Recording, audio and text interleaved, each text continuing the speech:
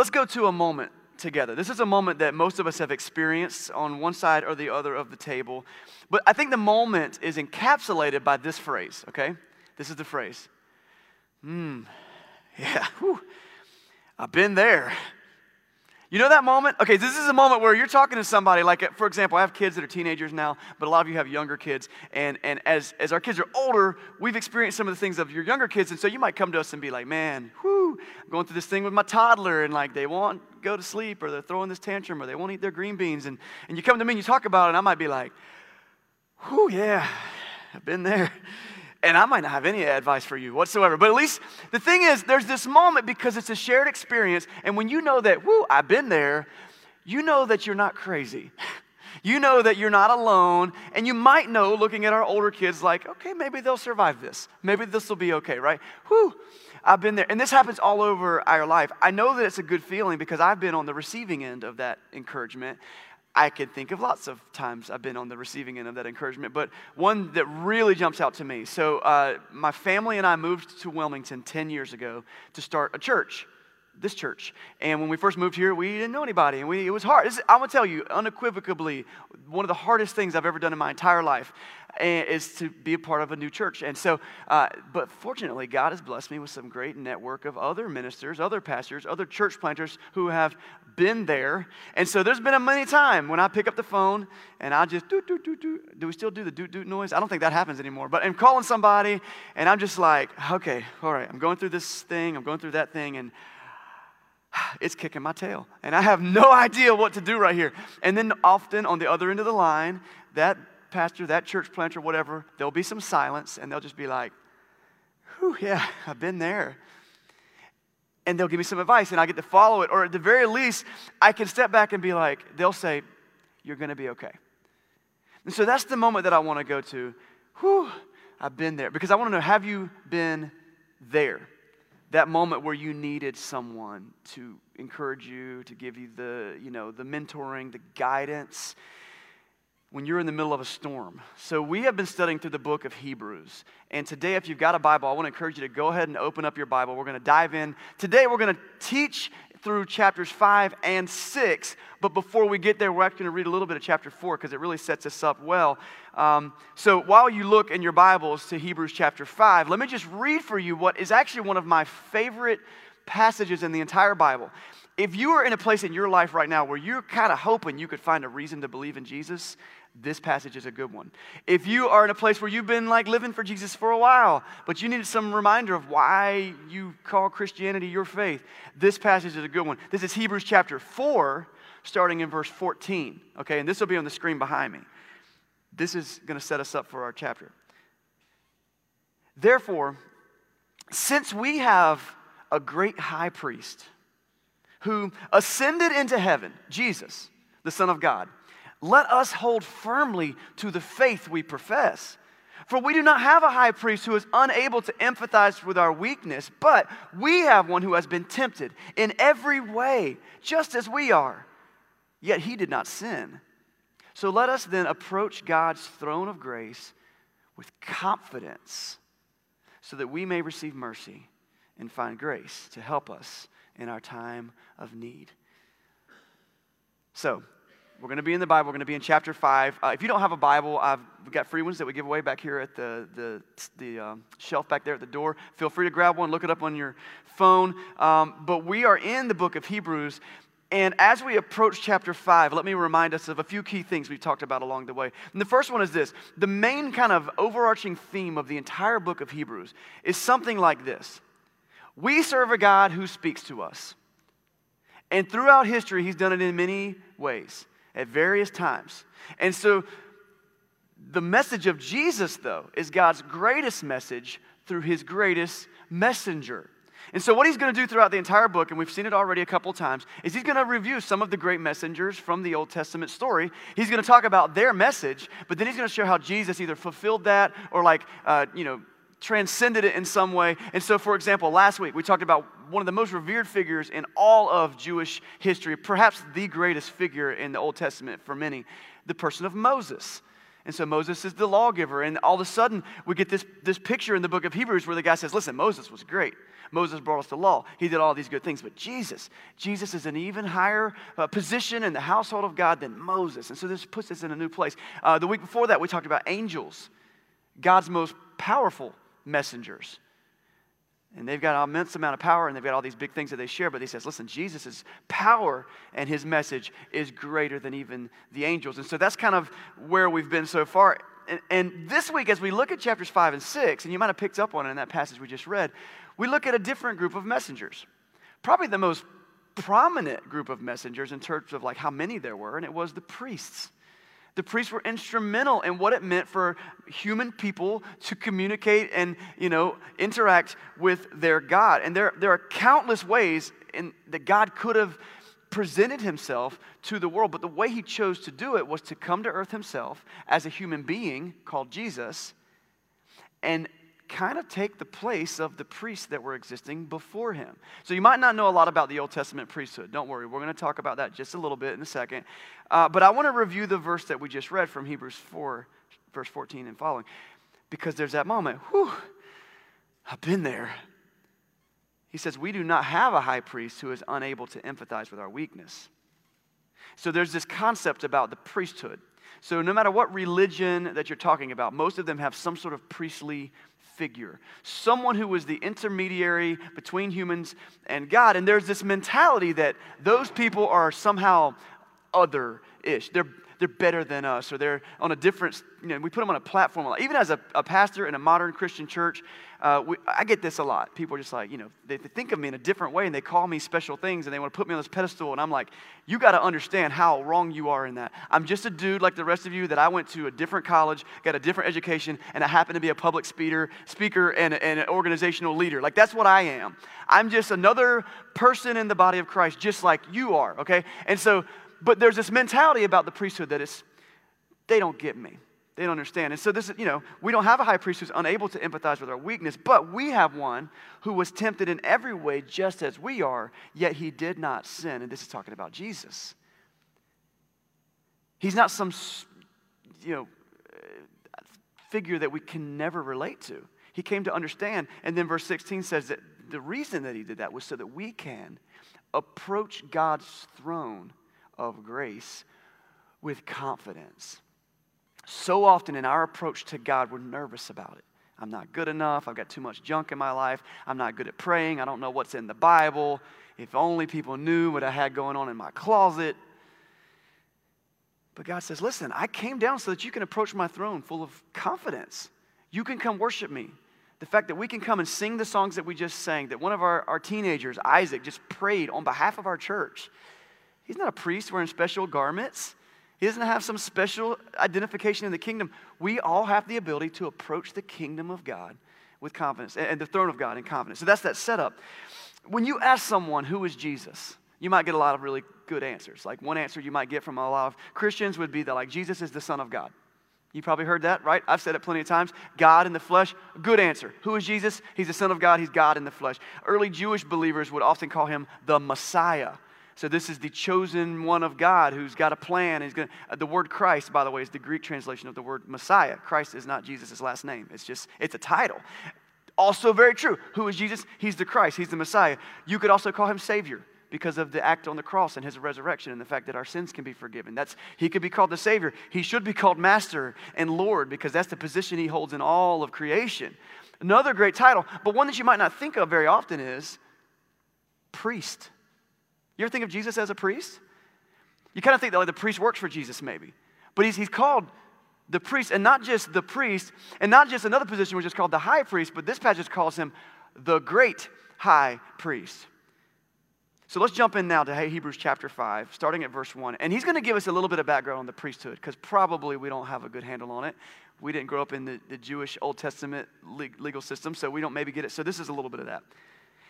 It says, every high priest is selected from among the people and is appointed to represent the people in matters related to God, to offer gifts and sacrifices for sin. That's basically the role of a priest. So the nation of Israel, we'll pause right there, but we'll pick up on the next verse in just a second. The nation of Israel at the time was divided pretty cleanly into 12 groups. They're family groups. They called them the 12 tribes of Israel. There was one specific tribe or family group that was called the Levites. Their forefather was Levi. There were 12 brothers at one point, and Levi was one of them. And the Levites were the group that were selected by God to be the priestly family. So to become a priest, you had to be a Levite to start with. Nobody else was allowed to be a priest, only the Levite family. And among the Levites, only a very spare few, were chosen to be what was called the high priest. It was a process for selecting the high priest, and it was the job of the high priest to be really the chief administrator of all of the temple duties. So there might be a lot of Levites working as priests in and among the temple. I mean, literally down to just like cleaning the floor and like taking care of some kitchen duties and like some more mundane stuff, all the way to some big things like actually performing the sacrifices and stuff. But their boss, their leader, was the high priest. And the high priest would often stay in office, as it were, because it was almost a political position too. I mean, they were very much led by the high priest. The whole nation was. That person would probably keep that job for life. And so similar to maybe our Supreme Court, right? And so you get kind of probably an old man becomes the high priest, and then he stays the high priest until he dies. Occasionally there was exceptions. Now, in general, these guys were pretty good, but there were some bad ones. When you put humans in leadership, there can be corruption. But if they're doing it right, to be the high priest and to perform these duties, there was a lot that went into kind of staying worthy of being high priest. And so there were ritual purification rites, and there were washings that they had to do, prayers that they said, and a special diet that all kinds of stuff that they did. They couldn't touch certain things, they couldn't go certain places, they couldn't be with certain people. And so they did all of this because it was like this very intentional holiness quest that they were on. Because they had the unique privilege of doing something no other person in the nation could do. There's the temple, okay, that's the main building where worship happened and sacrifices happened. But inside the temple was a place called the Holy of Holies, or the holiest place, or the holy sanctuary, the inner sanctuary. And in this place, only the high priest could go. That's why he had to be so clean and have all his ducks in a row and mind his P's and Q's and all those whatever. Because in this place, in the Holy of Holies, God allowed his presence to dwell. Did you hear what I said? God allowed his presence to dwell. If you've been around the church long and you read some of this before, you might be like, yeah, God's presence dwelled in the Holy of Holies. But what? What does it mean for God to allow his presence to dwell? I don't know. There's been artistic depictions of just how maybe there was just glowing from the center of the building. I don't know. But what I do know is that God said, don't go in there unless you're supposed to be in there. If you do, you will die because it's such a holy place. So this is what the high priest's job was. He wore bells on his clothes just in case like he died in there, they wouldn't hear the bells anymore, and they'd be like, they'd have a rope around him, pull him out. This is how serious they took the presence of God. By the way, we should learn a lesson from them. God's presence isn't something we should take flippantly. That's the role of the high priest. So that was a lot of extra stuff, right? But now you kind of get a picture of what it means to be the high priest. Look at verse 2. It says we're talking about the high priest, he is able to deal gently with those who are ignorant and are going astray, since he himself is subject to weakness. I love this because just like I said before, he's just human. Just like a pastor, just like a church leader, one of our elders. He's just human like anybody else. So he gets it. He's subject to weakness himself. This is why he has to offer sacrifice for his own sins, as well as for the sins of his people. And no one takes this honor on himself, but he receives it when called by God, just as Aaron was. Who was Aaron? Aaron was a Levite. He was actually the very first high priest, and we talked about Moses last week. Aaron was actually Moses' brother. Moses was a Levite. And so there's a little history there for you. So even after all this effort that the high priest puts in to like become ritually, ceremonially clean, even after all that effort, he still has to offer sacrifices on his own behalf. Why? Because of sin. And so, I mean, the snapshot picture of sacrifice is like your sin separates you from God. You are deserving separation from him. A word for separation from God is death, okay? But the blood of this animal sacrifice can temporarily atone for your sin. And so there was a lot of that in the Old Testament time. This was God's plan. Don't question it. It's just what was in there. You can understand it. You can study it. But that's how God dealt with sin. And so the high priest had to offer sacrifices for himself as well.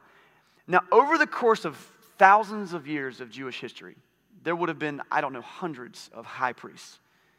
Because built into the high priesthood was was a natural problem that came with them. One, they were human and they were subject to failure, but that wasn't the problem. One of the big problems was that they died. They just kept dying, like, how humans do. We're real bad about that. Like, we can only live forever. And so you would become a high priest, but then when your term was up, if you passed away, if you got too old to perform your duties, now some new person has to come in and do it. And with that constant changeover and that connection with God, there was often corruption in the temple. There was often things that didn't go well. And if you look at the Jewish history, one of the biggest problems they had was when the priests just quit doing their jobs the way they were supposed to. There were times where the whole Bible was just lost. Like, no one was reading it. Just no one was reading it. It was just somewhere in the temple. And then a couple generations later, they're doing spring cleaning. And they're like, what is this big scroll? Let's read it. Oh, my goodness. We need to get back with God. So that was the built-in problem with the priesthood, is that they were human and they were temporary. So God had in mind a system that would be more perfect than that. What if he himself could come into the world and take the role of high priest, being the person who can both offer the sacrifice and be the sacrifice and never die? Jesus is the great high priest. So if you pick up in verse 5, in the same way, Christ did not take on himself the glory of becoming high priest, but God said to him, and I told you all through the book of Hebrews, we're getting quotes from Old Testament passages. He's going to quote a couple of passages from Psalms here. This is kind of God telling Jesus what his role would be. In one passage it says, "You are my son, and today I have become your father." And this was applied to like the idea that Jesus would become God in the flesh. We've talked about that a lot. And he says in another place, "You are a priest forever in the order of Melchizedek." Don't get lost in the word Melchizedek. We'll get back to that. Okay, but you are priests forever is the idea. So through Jesus, God would be establishing a new priesthood that wouldn't die and wouldn't be corrupt, because you're the Son of God, not a human person, and you're not going to die physically because you're eternal. You're God. You are priests forever in the order of Melchizedek. So we could talk a lot about this little passage. It's a quote from Psalms. It's only the second time that we hear about this person, Melchizedek. And instead of talking about it a lot, I'm going to encourage you to go read chapter 7 of Hebrews and see what you find. It's a lot of good stuff in there. I literally had about 2 pages of notes on that I was like, I don't think that's going to get us anywhere today. Go learn about Melchizedek. He's pretty awesome. But the purpose of a Melchizedek comes from the history of him. And so he's a bit of a mysterious character in the Old Testament. And what we see is he shows up in Abraham's story in Genesis. And this is all we know about him. He shows up. He is called a priest and a king, okay? That's his titles he gets. And Abraham is really impressed by Melchizedek. So much so that Abraham, who's very wealthy at this time, makes a huge offering to Melchizedek. And then Melchizedek just kind of steps off stage, and he's gone. And so all of Jewish history is like, who was that? And there's speculations, and there's some pretty cool theories and all this stuff, but they're like, who was that? So, but he was just this legendary figure because he didn't kind of have a family of origin. We don't know his lineage, which was a very important thing in their priesthood. But Abraham recognized him as a priest. Abraham gave him this homage and this offering that he gave him. And then, not only does he have no lineage that he came from, so we don't know where he came from, he just steps off and it's kind of like, in a legendary fashion, he never died. I'm not saying Melchizedek never died. I don't think that's true. But in a legendary status, he kind of got this persona in Jewish history. So then the psalmist comes along a couple hundred years later, and this is what the Hebrew guy quotes. He says, "You are a priest in the order of Melchizedek. You are a priest forever in the order of Melchizedek," which kind of adds to the legend of Melchizedek. And so the Hebrew writer applies this whole idea of Melchizedek to Jesus, because whereas Melchizedek was kind of a legendary figure and mysterious, we didn't know a lot about him, we do know Jesus is eternal. And he is living forever. And so it's like, you know what? You're not going to be a priest in the order of Levi. Jesus wasn't even a Levite. Does anybody know what tribe Jesus was from? Anybody? Judah. Yes, Judah. Who's tribe of Judah. He wouldn't have been allowed to be a priest. I mean, he's Jesus. He's like, I'm going to be a priest. But he wasn't a priest in the order of Levi. He gets kind of this whole new priesthood, Melchizedek. So that's pretty like seminary level stuff. You don't need that for heaven, just so you know. You're good. You won't have to know that. But it's cool. It's very interesting. But what really matters is this role that Jesus takes in our life. Because unlike a Levitical priest, whose highest aspiration might be to be the high priest, Jesus gets this new title, the great high priest of a different order that never ends, priest forever. And there's a really important part about that. We're going to find out in a second. So in verse 7, we're going to pick up now in verse 7. The writer shows us how Jesus performed his priestly duties. Chapter 6, verse 7. So during the days of Jesus' life on earth, he offered up prayers and petitions with fervent cries and tears to the one who could save him from death. And he was heard because of his reverent submission. So even while Jesus was on earth, he does priestly type things. He's praying on behalf of the people. He's praying on behalf of himself. That's something that a priest would do. Verse 8. Son though he was, he learned obedience through what he suffered. If you remember week 2 of this series, and if you didn't listen to it, go back and listen to it. It's an important part of the Jesus story. Jesus lived a tough life. He was born into a situation where it was really difficult for him. His mother he's like out of wedlock because of a miraculous birth, and so he had that kind of like stigma going on with him. But not only that, they weren't like wealthy people. They were day laborers. His dad was probably like a construction worker of some kind, maybe a stonemason or a carpenter. We've traditionally called him a carpenter. Like this is a guy who's not raised in wealth. And then beyond that, in his professional ministry, he's basically poor. He says he doesn't have a place to lay his head. He's relying on the generosity of other people to even feed him. And through all of that, it says he suffered. And we talked about in week 2 that's how he became kind of the perfect sacrifice for us. He showed us what does it mean to live the character of God, to live in humility, to live in love. And so just like the Levitical priesthood where they had to do all these religious rites and washings and all these things to purify themselves and be made like worthy of being a priest, Jesus purifies himself through his suffering. We pick up in verse 9. And once made perfect, he became the source of eternal salvation for all who obey him. So when you think of Jesus, you might not think of him as a priest, but maybe from now on you can. Because that's a really important role historically between how we relate to God, is that someone is there for us. Someone can say, this is God, this is what he wants from you, and let me kind of take that to God on your behalf. And Jesus said, I'm going to take that once and for all, priest forever. So that's the basic idea. So if you've ever wondered, what happened to the Old Testament priesthood? Like what happened to those sacrifices in the temple? There's a lot of answer to that question, like generations and hundreds of years of history. But what we need to know as Christians is Jesus replaced all of that. He comes in and he takes the place of the old priestly system and he perfects it and he makes it so that we don't have to go every year to the temple for this special sacrifice. And we don't have to do all these ritual cleansings. We don't have to do all these other things. He doesn't have to cleanse himself every day to make sure he's pure. Instead, we have him as both the priest and the sacrifice, risen from the dead to become our Lord and our King and our Master and the great high priest. So, pause that thought, okay? Because the writer's about to take a shift that in the moment might not really make sense, but as I really studied through it, I think that it really adds up. There in the book of Hebrews, there are 5 warnings that we get. We identify Hebrews a lot of time as a letter because we have a lot of letters in the Bible, and it is kind of a letter. It's written and it's circulated. They copy it and they send it to different churches. But at its core, it's really not written much like a letter. It's written like a sermon. And so all throughout this sermon, you've got all these instructions, and there's 5 of them are warnings. So we've covered a couple of them already. There was a warning against straying away from God. That was the first warning. You might remember my story about me and my buddy that went on a road trip, and we ignored all the signs, and we ended up getting like turned around and lost. Like that was the warning, straying away from God. The second one was a warning against disobedience. That was last week. And so this week we get into a third warning, and this is a warning against immaturity.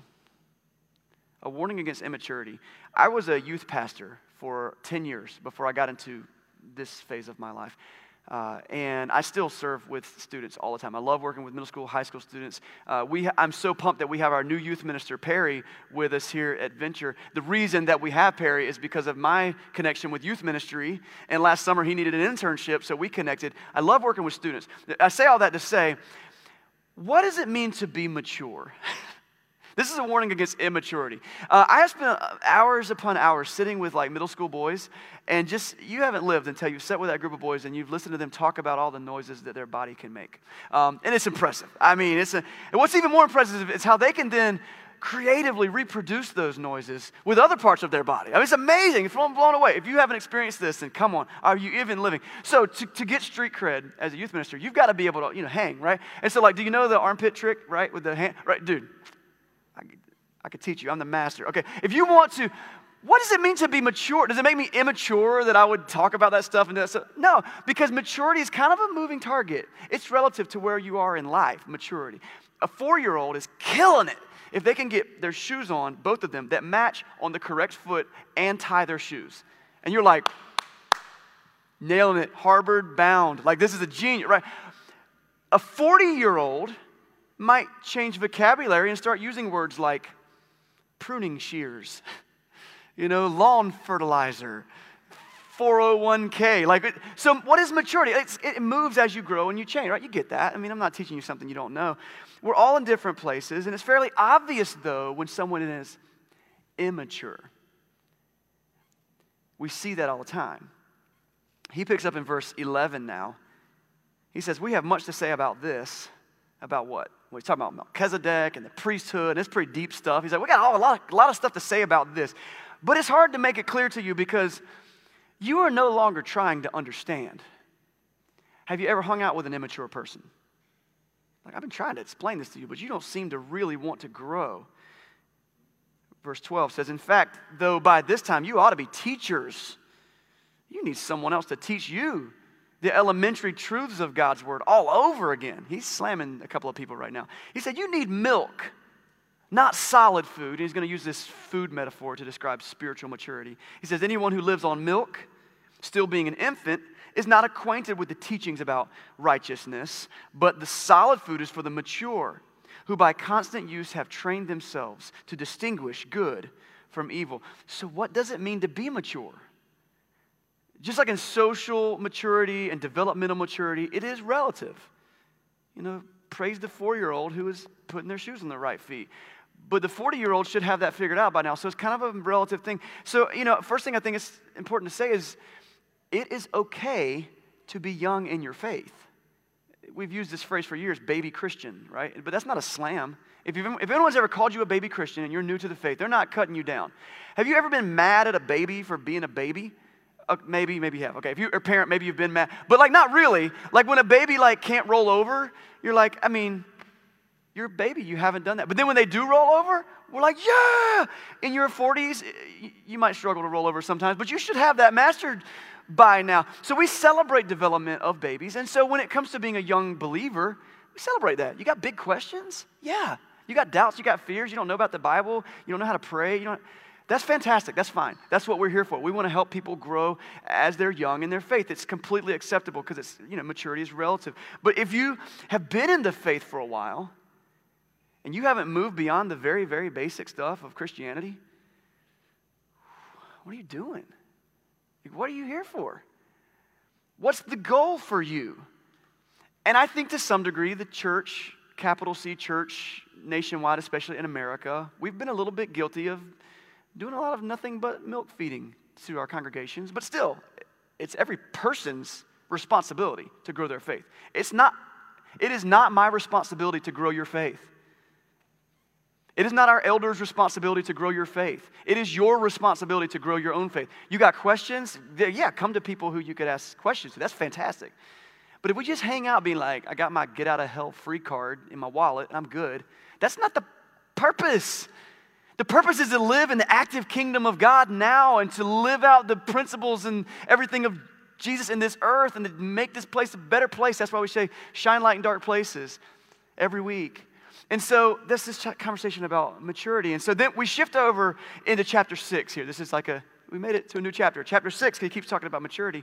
He says, so therefore, let us move beyond the elementary teachings of Christ and be taken forward to maturity. Not laying again the foundations of repentance from acts that lead to death, that's sin, and faith in God, that's basics, or instructions about cleansing rites and the laying on of hands. And so this is talking about things like, how do you become a Christian? It's about baptism. It's laying on of hands is about praying over people and different things. It's basic stuff.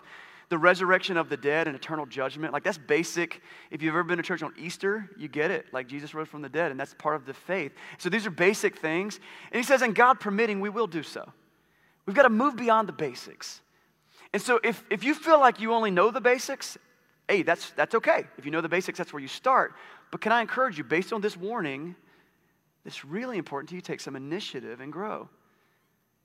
And part of that's intentionally inserting yourself into community. being part of this thing like every week as often as you can, or being in your Bible on your own, or praying with your family, or taking those steps that are going to be initially uncomfortable, but God permitting, we will do so. It's going to happen in verse 4. Because this is kind of the bomb that he drops.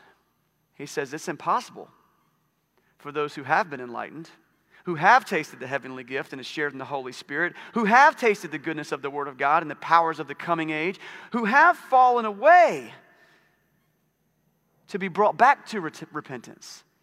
It is impossible for someone who has all the knowledge about Jesus and his salvation and the goodness, who just eventually say, I don't want to do it.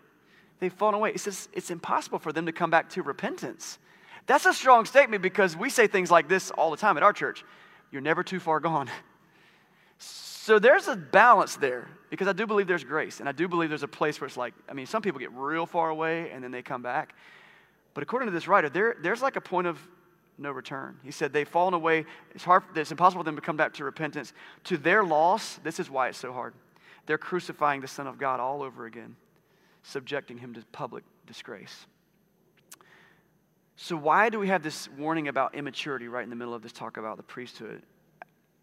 Because eventually, if we don't take our faith seriously and try to become more mature, we will get to a place where we just throw it away.